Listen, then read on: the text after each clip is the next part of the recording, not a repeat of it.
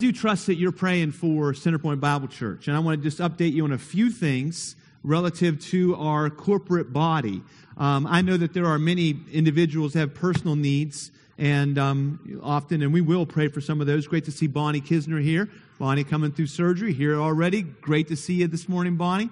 And so I know there's a lot of personal needs that we have in our lives right now, but I want to just take a moment and just update you on some things that relate to us corporately. Being reminded, last week we talked about the fact that there's something significant about us joining here together as a body of believers that doesn't happen any other time. We talked about the fact that we are a temple of the Holy Spirit. 1 Corinthians chapter 6 says that you are a temple of the Holy Spirit. But when we come together corporately, we are the temple of the Holy Spirit. So there's something significant that happens when a body of believers gathers together for worship, for the reading of Scripture, for the exposition of Scripture, for prayer. There's something significant about that. And we need to understand that as a body of believers. So related to us corporately, I want to just update you on a few things and ask you to be praying. First of all, you know that song that we were just singing, if you remember, that was a very significant song to us when we made the decision last year to sell that property that God had really supernaturally dropped into our laps. And we were willing to put that up on the market and said to the Lord, whatever you want to do. And we would use this sort of physical reminder of what we did. We just said, Lord, whatever you want to do, we trust you. So we drop it at your feet, palms open, we're dropping it to you, Lord. Now that process is still going on. We do have a potential buyer. You do need to continue to pray. The contract process is we have an offer from a buyer. We're now in some last steps of negotiation. We are this close. I know last week I said, or 2 weeks ago I said we were this close. We're now this close to finalizing that deal. So pray that God would just move this thing forward, that the purchase of that property would happen. That'll be a huge benefit to us as a church. And we're so close. But be praying with us that God would finalize that deal. And then I think most of you are aware that just about a month ago, we were able to close on a building over in Spring Mills Community, just off the T.J. Jackson Drive. And we're praying now for the transition. We're shooting towards March 15th. That's our goal of when we will be having services at the new location, at the new church building. A lot needs to happen right now. Myself and Mark McKenzie just met with an architect last week and kind of went through some of the details of what we were looking to do over there. So just that process is moving forward. We're still hoping and praying towards a March 15th date. Now here's why that is so significant. And again, we're holding this with our palms down, right? We are holding loosely to this. But as we strategize and we think about things, if we can get in there March 15th, that puts us over there a month before Easter. And we want to take advantage of that cultural dynamic that people become a little more aware of spiritual things around Christmas and Easter. And so pray with us that March 15th could happen. Some of you have been in that new facility. Some of you were there yesterday. You can see that it's a great opportunity for us. So be praying in that regard. And then the last piece I wanted to just share an update on is, you know that we just finished up our investment campaign, and the challenge was for our body to be praying about what they would do above and beyond their regular giving. And it was really just a challenge to our regular people who are here with us week in and week out, that they call this their body. And I want to report to you how that went. So above and beyond our regular giving, our body has committed that over the next 3 years, they're going to give about $250,000 towards this financial need that's before us. Last week, we had what we called our kickoff offering. And we praise the Lord that over last week and the week before, about $25,000 of that money was given as unto the Lord. So that's about 10% of our commitment above and beyond our regular giving. That is a praiseworthy note right there. That truly is. I've just been overwhelmed with thankfulness. I truly have. And you're going to hear it today in my preaching. I'm overwhelmed with thankfulness that God has given us a church that is willing to sacrifice and give for the kingdom. And I know many of you are willing and ready to do what needs to be done, that we can reach our community.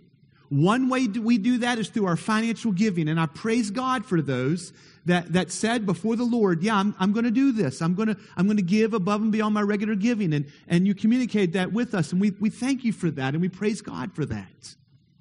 But that's not the only way that we give. I'm thankful for the people, and I've already referenced this, that there was a need for physical needs in people's lives, and this church responded in a second. And every time we put something out like that, we respond, and I'm grateful for that. I'm grateful yesterday for small little children there and old gray hairs like myself there to just show God's love in practical ways. I'm thankful for those that will respond to the ministry needs that are coming. Listen, folks, we got to see that God has given us an opportunity.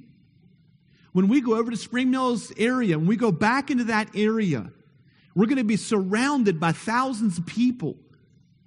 And if history is any indicator of what's going to happen in the future, we're going to have people that come into our church that just see that there's a building and they show up. I was in a meeting yesterday and somebody asked me about what's that big blue banner there in front of that building. And when I told them, oh, that was our church. And we're coming to the area, and they were excited about it. Now, with that opportunity is going to become a responsibility for us as a body. And I want you to be praying about how God is going to prod you to invest in people's lives. And I've got two specific ways that I really want to challenge you today, just to let you know of what's coming. The first one is to those that have children in your home. You that have children in your home. Okay, you've got teenagers, you've got elementary age children, you've got nursery age children. I want to challenge you right now. I want you to be praying about how God would have you to invest in some opportunity during the week, during the midweek, to disciple children and teenagers. We want to see the parents of children in our church invest on a Wednesday or a Tuesday or a Friday, whatever night we end up landing on, investing in the discipling of our children and our teens. If you're a person that has a child in your home, what we're asking you to pray about is coming out on that night and investing your life in discipling teenagers and children and bringing your kids with you. And you'll plug into Awana or whatever that ministry looks like, or the youth ministry, and you'll invest your life there.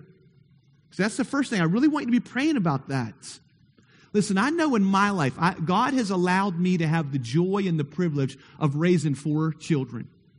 And my kids aren't perfect, okay? Believe me, I know better than any. But I want you to know something. When we were early on in our parenting, early on, my wife and I did not grow up in strong Christian families. We didn't know how to parent. We truly didn't. And I remember as a very young parent having a 2-year-old and a brand new baby in our home. And I remember there was a man that came up front in front of the church, and he talked about he had raised children, okay? He was a gray hair then. So I guess I'm his age now. Wow, it just struck me. Man, that's really tough to realize. Anyway, let me get back on track. And he said, when we were raising our children, every time that door swung open, we brought our kids to church. And I remember hearing that and looking at who this man was and what I saw in his life. And I remember thinking, I'm going to do that. I'm going to do that with my children. And listen, my kids are not perfect. But I'm telling you right now, as now a nearly 50-year-old man that's got a 25-year-old child and a few years younger, that without the investment of other people in the body of Christ, without the relationships that my children had with Sunday school teachers and youth workers and nursery carers of and deacons and all that, without those relationships, my children would not be walking with Christ in the way that they are today. If you're a parent, I want to challenge you right now. Be prepared. Let God prepare you to take advantage of that opportunity.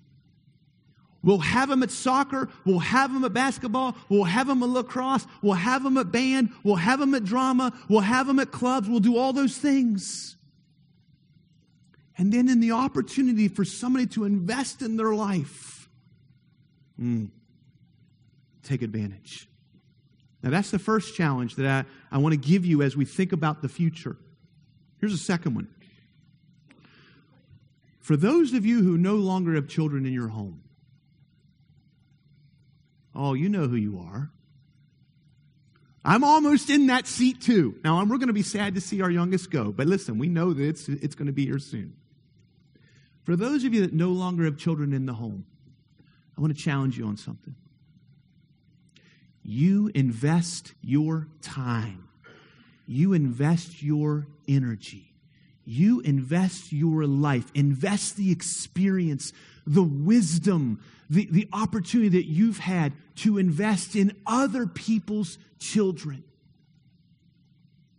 And where I want you to really pray about doing that in the future is on Sunday morning. On Sunday morning. I want to challenge you who no longer have children in your home. All right, you're on the tail end of parenting. And it's real easy now to kick it into neutral and just kind of drift, right? I did my time. Maybe you say that. All right? I want to challenge you that on Sunday mornings, when we're over at this new building, I want to challenge you specifically to invest your life in other people's children. I want you that you've raised your children. Maybe you're a grandparent now. I want you to watch the nursery on Sunday morning. I want you to teach the third graders on Sunday morning. I want you to be with the first, second, and third graders. I want you to do that. You say, well, why should I do that? I already did my time. Because you're a follower of Christ. And so you serve. And if we that kind of fit that mold, fit that life dynamic that we've already raised our children, or maybe we don't have any children yet. If we invest our lives on Sunday morning in the children that are part of our church, that gives the parents that are here with us the opportunity to connect with other people. I appreciate those who have kids that work in our nursery. I appreciate that. But I want to challenge you that don't anymore to think about how you might invest in other people. I praise God for the church because I didn't know how to parent. I didn't know how to husband. I didn't know how to do these things. And God gave me a family, a body that I could look to and I could learn from. And the good that there is in my life, I know it's Jesus through His Spirit working in His body in my life that has produced that. So those are some things for our body that are on my mind this morning. Let's pray together regarding those. Lord Jesus, we do ask you to continue to bless your church here, Centerpoint Bible Church, not just us, but those in the community that are partnering with us to disciple people, to reach people, those in the community, the churches in the community that are preaching your gospel, that are teaching your word, that are loving people, that know you and love you. God bless your body here in Berkeley County, in West Virginia, in the surrounding region, and grow it, Lord. May we be faithful to plant, may we be faithful to water, but you give the increase. We love you, Lord. We thank you for your grace. We thank you for the opportunities you give us to bring meaning to our life, to fulfill your call on our lives of making disciples. We pray this in Jesus' name. Amen. Well, I told you, I'm kind of overwhelmed with thankfulness right now. Just a lot of things that I'm very, very grateful to the Lord about. And so I'm kind of in the middle between two different series right now of preaching. So what I'm going to do this week and next week is talk about thankfulness. I want to talk about thankfulness. Today I want to deal with personally how we can be thankful before the Lord. Today is about our personal thankfulness. And I want to challenge you today towards the worship of thankfulness, the worship of gratefulness personally in your life. And then next week, I want to talk about thankfulness as a body, corporately, how we thank God together and how that looks and how that should function. And so 2 weeks on thankfulness today. And to get there, we're going to be in the Gospel of Luke. So if you would, go with me to the Gospel of Luke, chapter 7 is where I want to be. And here's my theme for today. Here's the whole point I want to make today. Build upon God's Word. It's this, that true thankfulness, not the put-on thing that you do once in a while because you feel obligated to do it, but true thankfulness is awakened in an unpayable debt forgiven. That's where true thankfulness lives. True thankfulness. It's awakened. We come alive with gratefulness, with thankfulness, when we realize an unpayable debt has been forgiven. Now, I want to warn us today against kind of the semblance of thankfulness that we will see this week. In Thanksgiving, I love Thanksgiving. I'm looking forward to a great meal on Thursday. Okay, I really am. And we will hear all kinds of talk about thankfulness. But I think we need to be just perfectly honest with ourselves. Is what we will see and what we will do this week really thankfulness? I mean, consider this. On Thursday, we will nationally express our thankfulness. We will gather around tables or around a football screen, and we will maybe awkwardly stand there at the dinner table as maybe your grandmother or your mom or your father says, okay, let's go around the table, and everybody say one thing that you're thankful for, and you'll go around the room and you're like, I'm thankful for my car, I'm thankful for this, right? Now, listen, that's fine and well and fine. You go ahead and do that. But think about what we will do. On Thursday, we will nationally express our thankfulness. And then that evening, or maybe some of us on Friday, we will then totally change our clothing and we will nationally express our materialism, our envy, and our greed on Black Friday. Think about what we will do. Oh, thank you that I have all these things. Now I'm going to go buy more. That's what we're going to do. And that's fine. You can Black Friday shop. There's nothing wrong with that. Okay? But I want to challenge us with what true thankfulness really is. The television was invented in 1928. Did you know that? It was released commercially in 1938. Wow, that's a long time ago.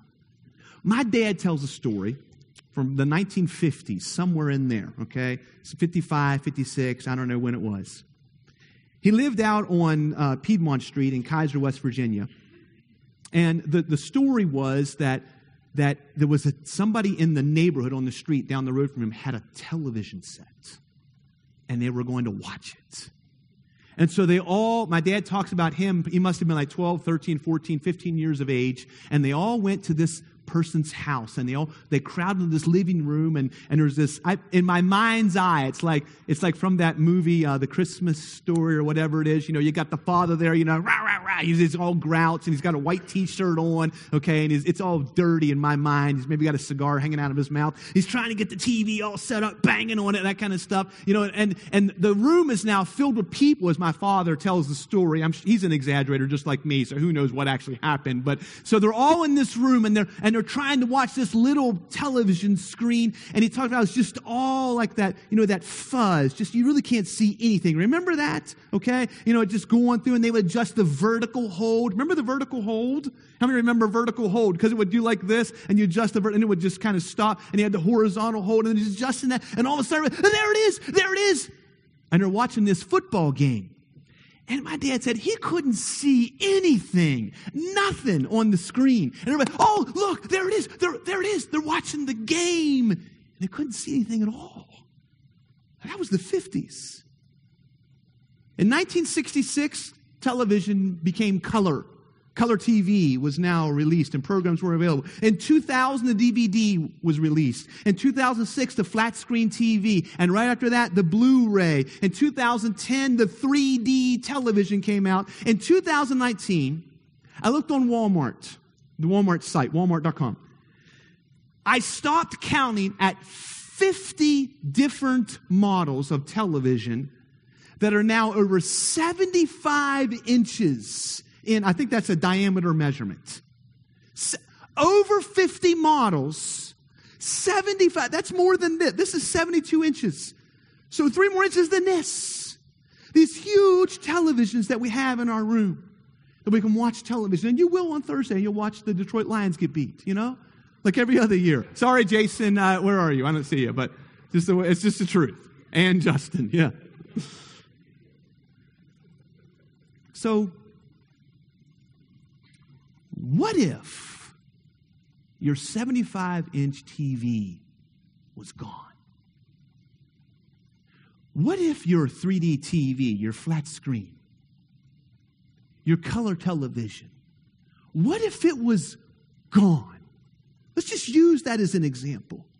If what you had was gone, the material things that you have right now, we're using television, let it represent your vehicle, your home, your clothing, your abilities, whatever. What if it was gone? Could you say, thank you? If all you had was that 1950s television, fuzzy screen, could you say, is this really thankfulness? When it's dependent upon the material possession that we have, is that thankfulness? I'm not so sure it is. Listen to 1 Thessalonians chapter 5, verses 16 through 19. You're in Luke 7. We're coming back there, but just listen to this. It's very simple. 1 Thess 5, 16 to 18. Rejoice always. Pray without ceasing. Give thanks in all circumstances. For this is the will of God and Christ Jesus for you. I'm not so sure that we understand what thankfulness truly is. I'm not so sure that it's Thanksgiving that we're going to celebrate this week. I'm not so sure that that's really what thankfulness is. I'm not so sure that looking at our 75-inch TV and saying, oh, I'm so thankful for that television, I'm not sure that's what thankfulness that 1 Thessalonians is really talking about when it says give thanks in all circumstances. I think what that really is settled materialistic appreciation. I appreciate my settled materialistic bent. If I could have the 95-inch TV, I would, but I got the 75, so I'll settle for that. So for that, I will be thankful. That's not what God is talking about. True thankfulness is awakened. It's awakened in an unpayable debt forgiven. Luke chapter 7. Go with me there to verse number 36. And let's see this played out in real high definition quality. Luke is the author of the Gospel of Luke. Luke was an educated man. The detail that he gives in this passage alone blows expositors' minds. It is so packed, filled with vivid detail. It is clear that Luke was an educated man. The Greek in the Gospel of Luke is far advanced among many other of the books of the New Testament. And this particular passage is filled with such vivid pictures of what is happening. I'll try to explain some of it after we read it. Let's read it and let the Spirit of God really bring it home for us. Verse number 36. One of the Pharisees asked Jesus to eat with him. And Jesus went into the Pharisee's house and reclined at the table. And behold, a woman of the city who was a sinner, when she learned that he was reclining at table in the Pharisee's house, which I really find interesting, by the way, that it says reclined at table, not at the table. Isn't that interesting? Just little details like this that are here that just bring truth. This is a dinner party. This is an event that's happening. This is not, hey, we're having supper today. This is an event that has been planned. And they are now at table. This is a special moment that this Pharisee named Simon has called. And now they're all gathered here, and he has invited teacher Jesus there. He's in the Pharisee's house, and this woman of the city, who was a sinner, she brought an alabaster flask of ointment. This is a small container, be very, very small and very, very valuable of ointment. This would be some type of incense, a very strong smelling liquid. And standing behind Jesus at his feet, weeping, she began to wet his feet with her tears and wiped them with the hair of her head and kissed his feet and anointed them with the ointment. Now, when the Pharisee who had invited him saw this, he said to himself, if this man were a prophet, he would have known who and what sort of woman this is who is touching him, for she is a sinner. And Jesus, answering, said to him, Simon, I have something to say to you. And he answered, say it, teacher. And then Jesus tells this short little parable. He says, a certain moneylender had two debtors. One owed 500 denarii and the other 50. Now, a denarii is about a day's wage, okay? That's a common laborer's wage. So let's say it's $100, all right? A day's wage. So one person owed 500 denarii, that's $50,000. And the other 50, so that'd be $5,000. So a factor of 10. But it doesn't really matter how much it is, because verse 42 says, when they could not pay. So it doesn't matter whether you owe $5,000 or $50,000. If you can't pay it, you're in trouble. And that's what happened. When they could not pay, the owner of the debt canceled the debt of both. Jesus said, now which of them will love him more? Simon answered, the one, I suppose, for whom he canceled the larger debt. And he said to him, Jesus said to the Pharisee, you have judged rightly. Then, notice what he does here. He turns, he's been speaking to Simon the Pharisee, now he turns to the woman that's laying there at his feet. He says, do you see this woman? I entered your house, and you gave me no water for my feet. But she has wet my feet with her tears and wiped them with her hair. You gave me no kiss, but from the time I came in, she has not ceased to kiss my feet. You did not anoint my head with oil, but she has anointed my feet with ointment. Therefore, I tell you, her sins, which are many, are forgiven, for she loved much. But he who is forgiven little loves little. And then he says to the woman, your sins are forgiven. Now then those who were at the table with him began to say among themselves, who is this? Who does this guy think he is? Who even forgives sins? And he said to the woman,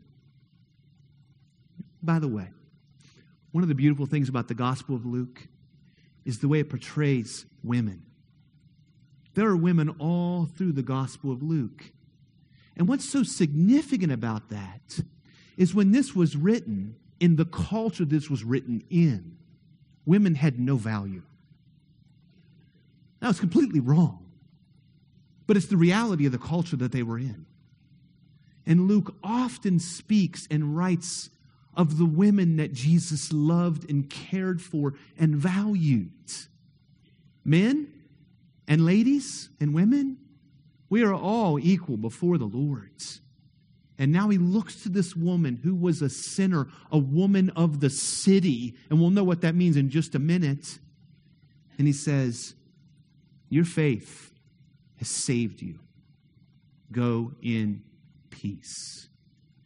This is a phenomenal account of something that really happened.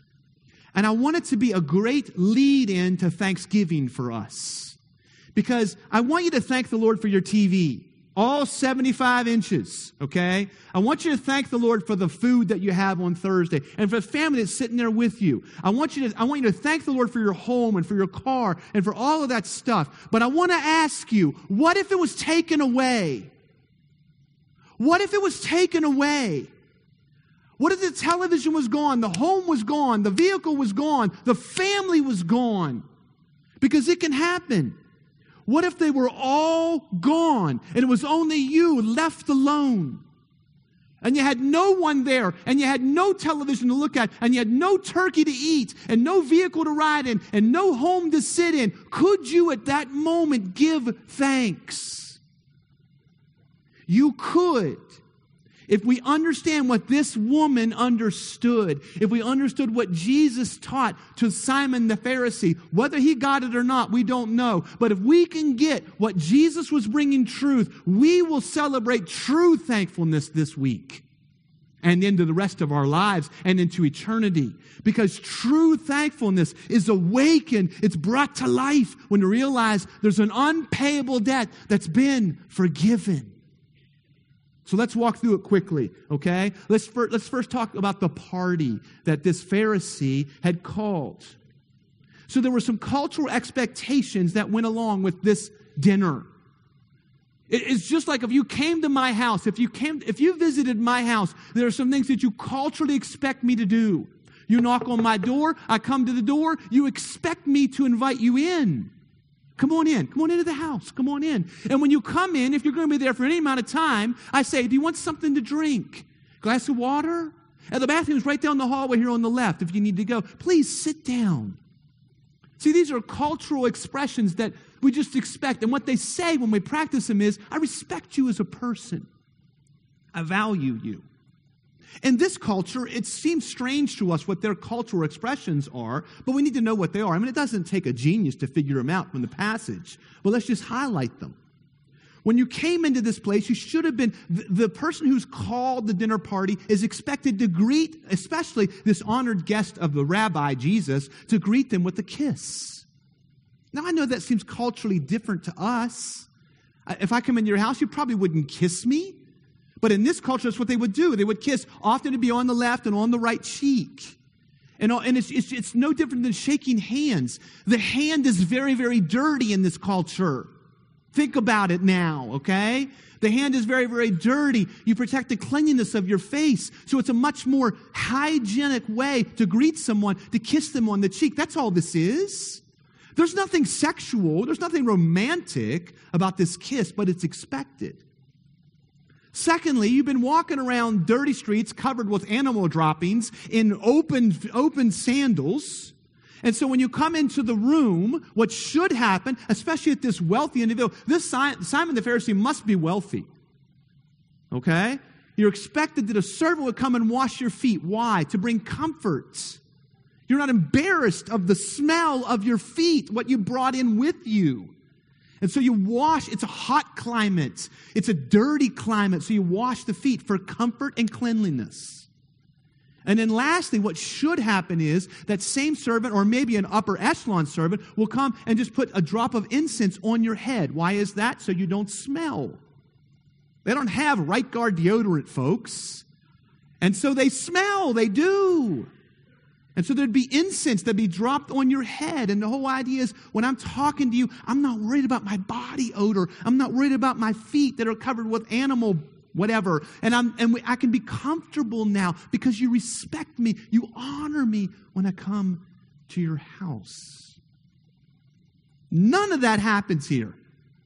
None of that. And it's an offense. It's like you come into my house and I'm laying there on my couch and my kids are there and you're knocking on the door and I'm like, what? What do you want? Can I come in? I guess. And you walk in the door, and none of us get up. None of us get up, okay? We just lay there, okay? What do you want? What would you think about my reception of you? That's what's happening here.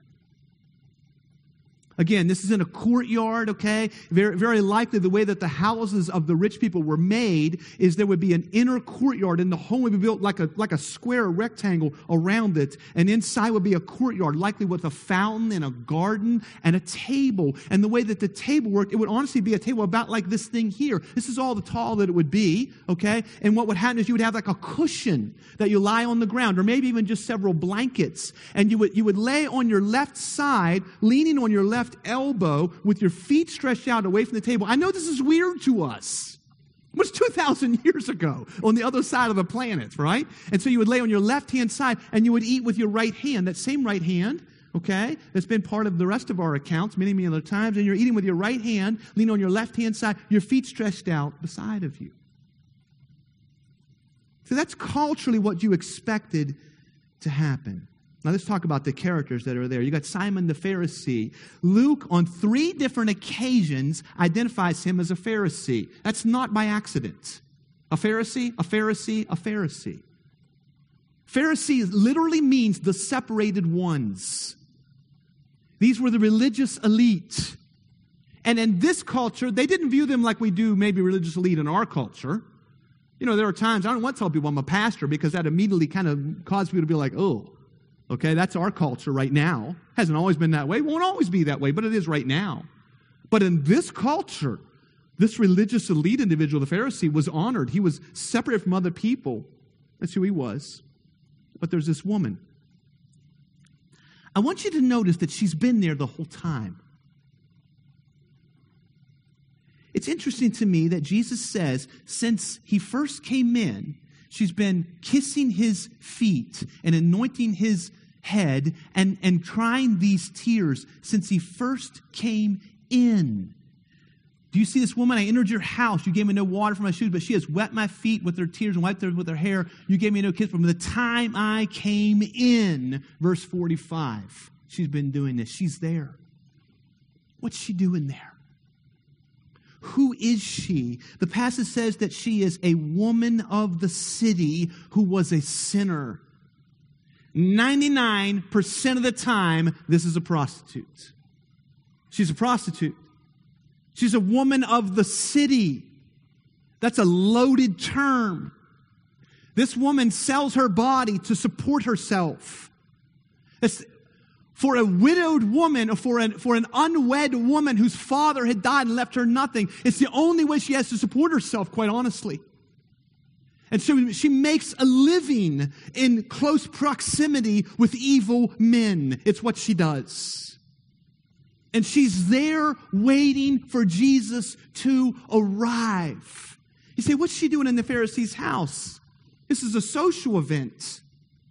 There's a courtyard here. The community knows the word is out. There's a dinner tonight. And so those in the culture, those in the surrounding areas are allowed to kind of come and watch from a distance. And she's there.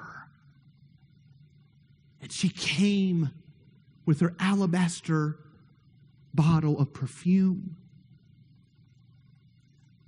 She knows this one Jesus brings forgiveness. And so she's waiting there. And when Jesus comes in and the Pharisee gives him no cultural expressions of respect, she's on her face at his feet, weeping and washing and anointing. And that might sound a little bit sensual. And that might sound a little bit inappropriate. And that might sound a little bit even sexual. You might be like, what's going on here? And listen, this is all this woman is known. People who live around this kind of behavior, the regular marks of shame, she's grown callous to them. Letting her hair down in public in this culture was a very immodest thing to do. But she's grown callous to these regular expressions of modesty. And all she knows is the Savior is here. And he knows her past. Everybody knows her past. It didn't take the divine character of Jesus to know who this woman is. They all know. She's a woman of the city, and she comes with a trade craft. What do you think she did with that alabaster bottle of perfume? She sent her body with it so that as she practiced her skill, she was more effective because of it. But she breaks it and pours it out on Jesus' feet, and the room fills with the scent. And Jesus is there, the Savior of the sick. Look what Luke has said right before this. Look at Luke 7, verse number 33. Read this with me. For John the Baptist has come eating no bread and drinking no wine, and you say he has a demon. He's calling out the Pharisees here who rejected John the Baptist. Says he didn't eat, he didn't drink. You say he has a demon.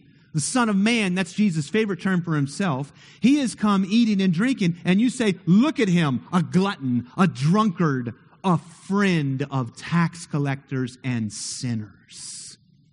Oh, yes, he is. So we have that played out here right in front of us. Moving along quickly, Jesus tells a story.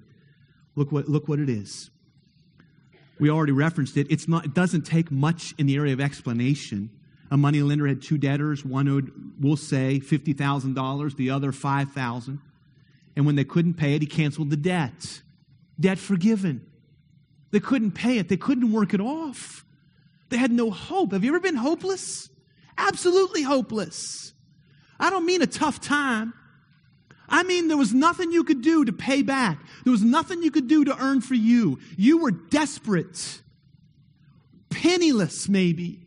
You had no opportunity of providing for yourself. Have you ever been there? Likely you haven't. It's hard to get there in our culture. It's hard to get there when it comes to money in our world. It's hard to get to that place. Somebody's always available to help here. But these individuals, they know if they don't pay that debt, they're going to debtor's prison. You know how long you stay there? You stay there till you pay it off. So you die there is what you do. And so the moneylender forgives it. And Jesus asked the obvious question, who loves more? The Simon the Pharisee, now he's, by the way, given a name. Jesus finally calls him Simon. Simon doesn't call him Pharisee. Luke says his name is Simon. He says, well, the one that's forgiven much loves much. And this woman, verse number 47, her sins, which are many, are forgiven, for she loved much. But he who is forgiven little loves little. And folks, this is the point. I want your thanksgiving. This is the very point of this, of the parable and of the party. I want your thanksgiving to be overflowing with gratefulness. I want you to go into Thursday and Monday and this afternoon overflowing with thankfulness. But in order to get there, you got to be forgiven much. In order for us to be that thankful, you got to be forgiven much. So how are we going to handle this? What are we going to do? We got to go out here and rob banks? Be axe murderers? Prostitutes? Thieves? Is this what we have to do? Do we need to store up the knowledge or the experience of our sin so at the end of the day we can say, oh, I've been forgiven much, now I will love much?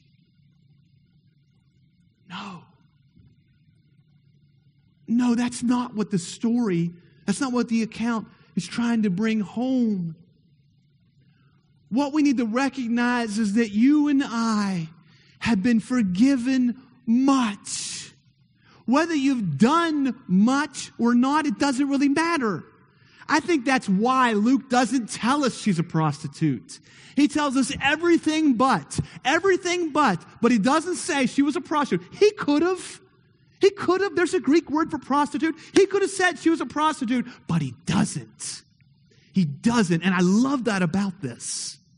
Because you don't have to be a prostitute to know you've been forgiven much. You don't have to be an axe murderer or a thief or a scoundrel or any of those things to know that you've been forgiven much. You got to know who you were.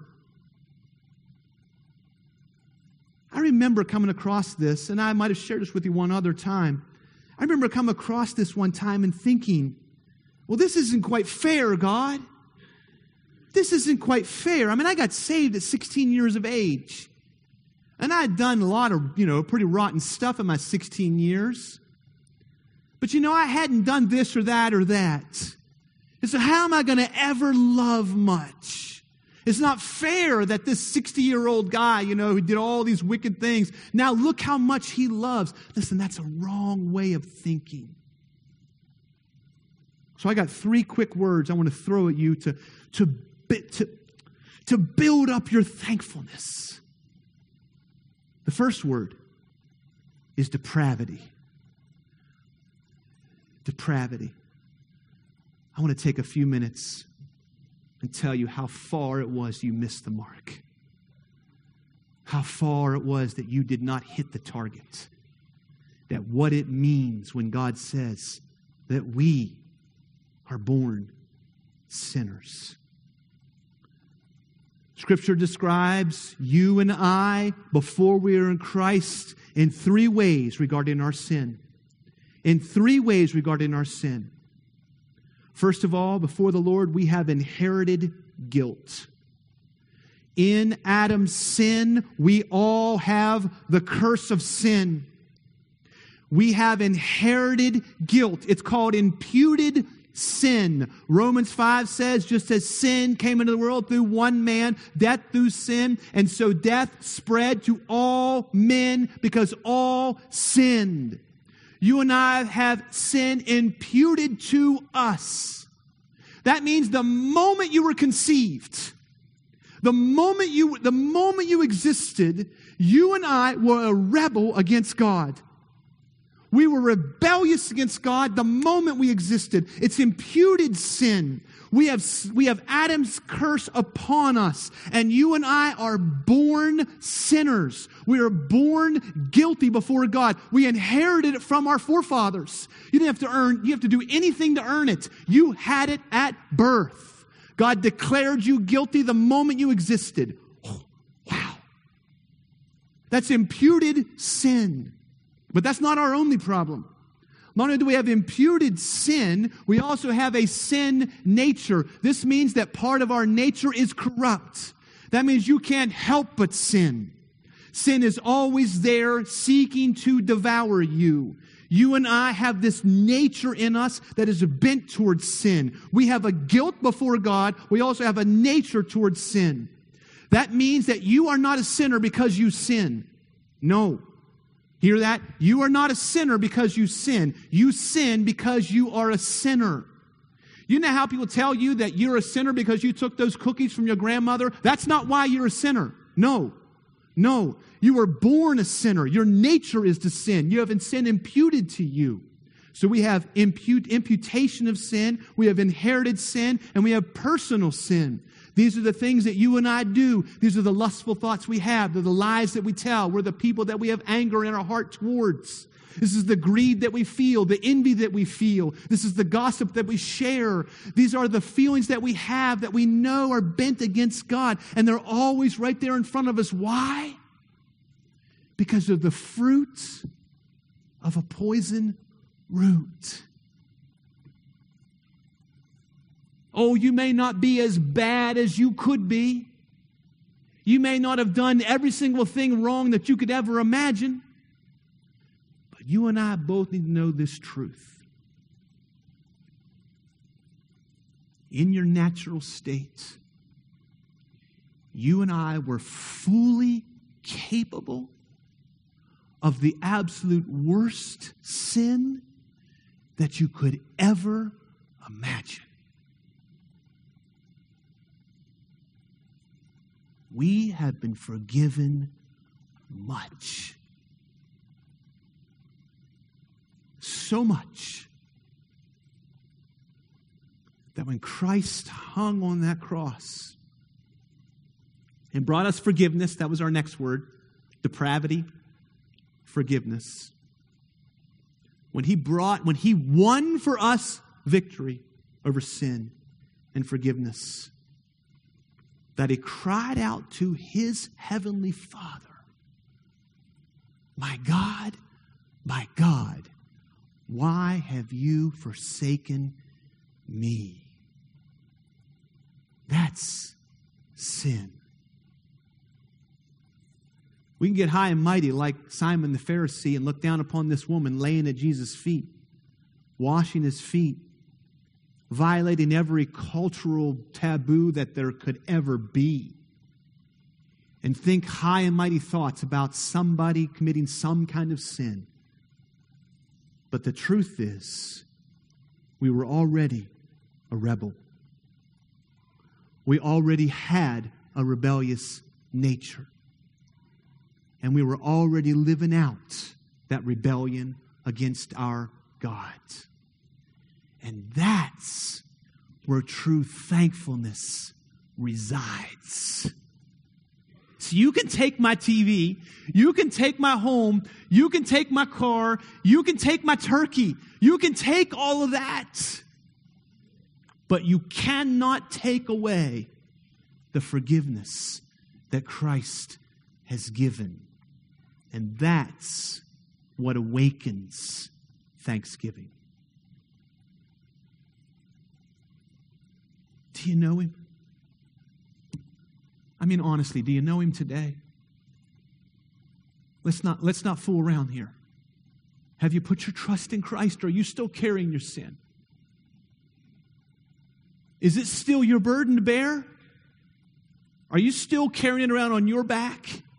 Not planted it on Christ? You don't have to do that. He fully forgives.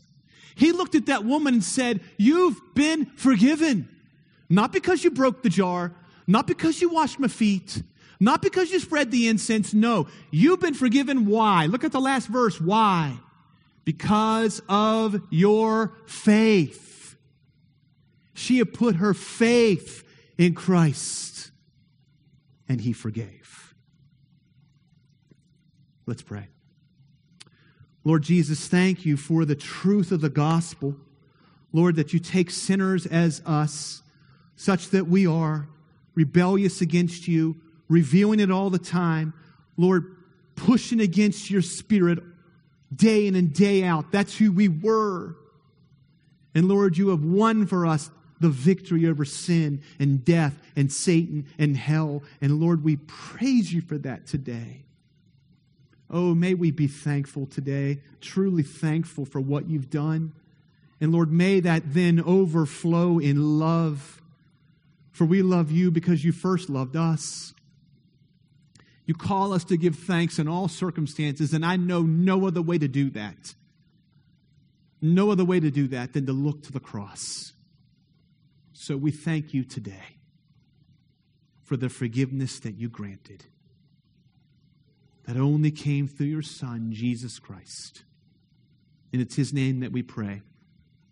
Amen.